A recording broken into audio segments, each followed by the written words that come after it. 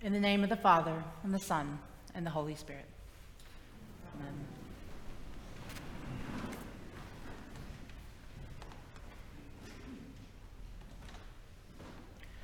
Once, while driving from Texas to the East Coast, I drove past a large billboard with a black background and big, bold white letters that said, "For God so loved the world, John 3:16." And underneath in ominous red font said, "Believe or else." In driving through the country, I've seen worse billboards, but this one might be the one that misses the mark in the most dramatic way.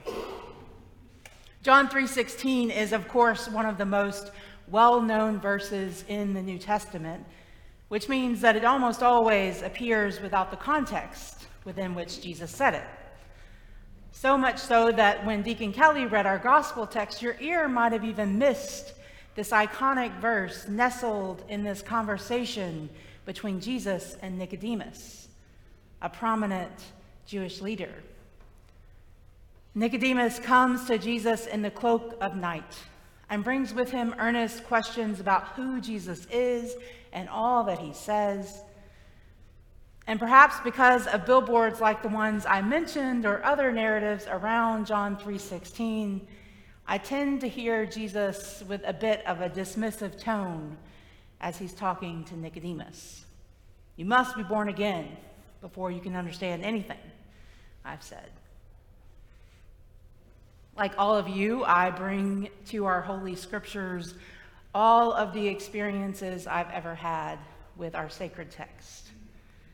And like some of you, a lot of it is not good. But when it comes to reading Scripture, I do my best at this stage of my spiritual life to pay attention to the texture of my reaction. Sometimes I can hear a passage, and rather than responding to the truth of it, I respond to all the billboards, literal or metaphorical, that have peppered my life.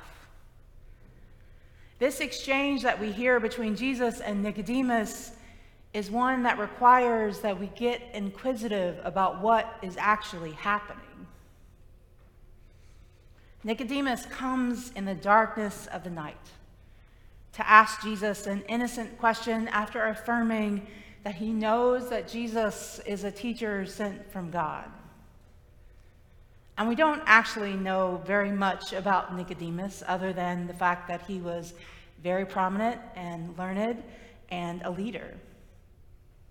This exchange between Nicodemus and Jesus only appears in John's gospel, so we don't even have another perspective on it as well.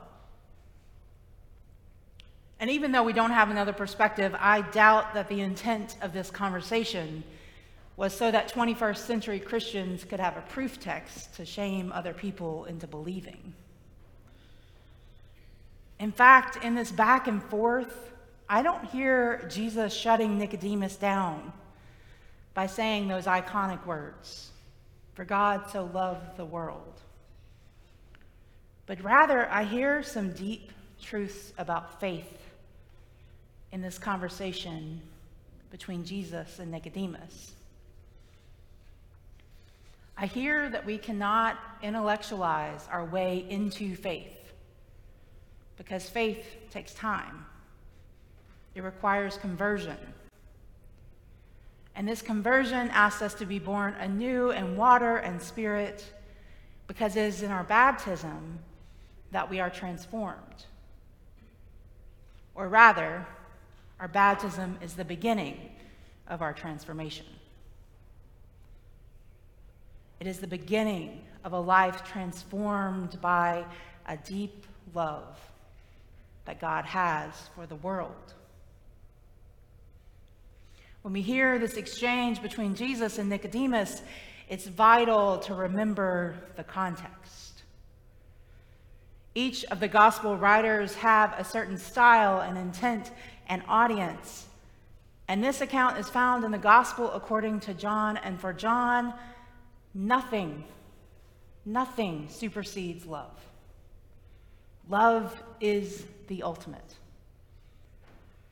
And as our presiding bishop, Michael Curry, says, if it's not about love, it is not about God. The entirety of the Christian life points us toward love and the transformation that is brought about by that love. We meet Nicodemus in this narrative from John on his way to a life of faith. Nicodemus comes to Christ with these questions, hoping to find answers, and instead he finds not an intellectual answer, but a new way to live life. Nicodemus, unlike a lot of folks who interact with Christ in our Gospels, is not a person who had an interaction and was immediately changed. The Gospels are full of people like that, but that is not Nicodemus' story. Nicodemus' story is a slow development, a slow conversion. It happens not through a download of information and an intellectual choice, but rather through a life that was changed by an unrelenting love and the movement of the Spirit. We know this not just because it's a beautiful thing to think, but because this is not Nicodemus' last appearance in John's Gospel.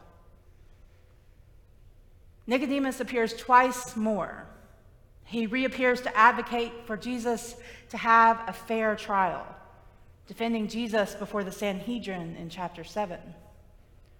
And he publicly confesses his faith as he cares for Christ's body, assisting in giving a proper and righteous burial in chapter 19. All of this happens because after coming to Jesus in the night with a simple question, Nicodemus' life was transformed in unexpected and brilliant ways. I doubt that Nicodemus would have expected his life, his stable, prestigious life as a leader in the community, to be spent speaking for someone who couldn't speak for themselves and doing powerful acts of love for one so despised and condemned to such a shameful death. But his is not a quick conversion. His is the story of a life transformed by love. And this is what's compelling about this text today. It's not just John 3:16 and how it's been used over the past 30 or something years, but rather how Nicodemus' life was changed when he came to know and believe in God's deep and abiding love.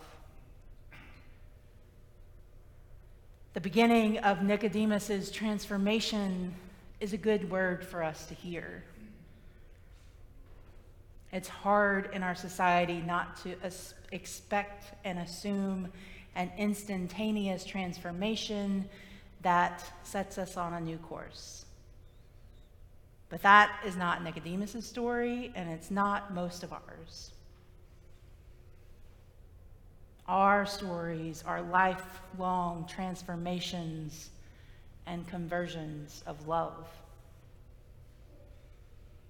We come to God with our questions and our hopes to seek the truth, but maybe the truth can't actually be intellectually articulated or gained. Rather, it's an experience of being loved and showing love that provides the conversion. This conversation between Nicodemus and Jesus makes us ask ourselves then, what do we need to be converted to a life of love?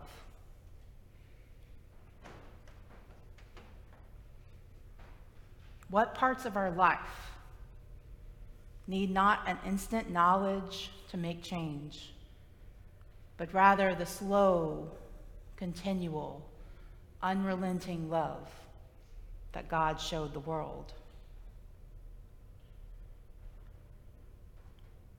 Maybe for you, it's overcoming a frustration with a coworker or embracing a difficult conversation with a family member. Maybe the conversion to love is really just about fully embracing the courage to stand up for those whose voices are being silenced, or for the oppressed, or for the despised.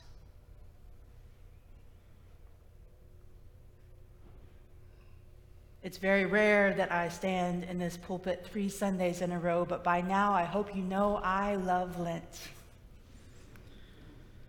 I love Lent because it is such a gift of a season. It's a gift of a season to reflect on the questions we bring to our sacred text, the questions we bring to our faith, to how we have or have not lived into that conversion of love. Lent offers us a time to reflect on where the Spirit might be calling us to live a new life, to be born again. And Lent offers us the time to see how our life of faith ought to be so imbued with love that we cannot help but to become something new. To have a conversion of love like Nicodemus. To be changed, not instantaneously, but slowly. Lent, this season, offers us the opportunity to lean into that slow conversion of love. Lean into the truth where we are changed simply by the act of being loved and loving others, just as God so loved the world. Amen.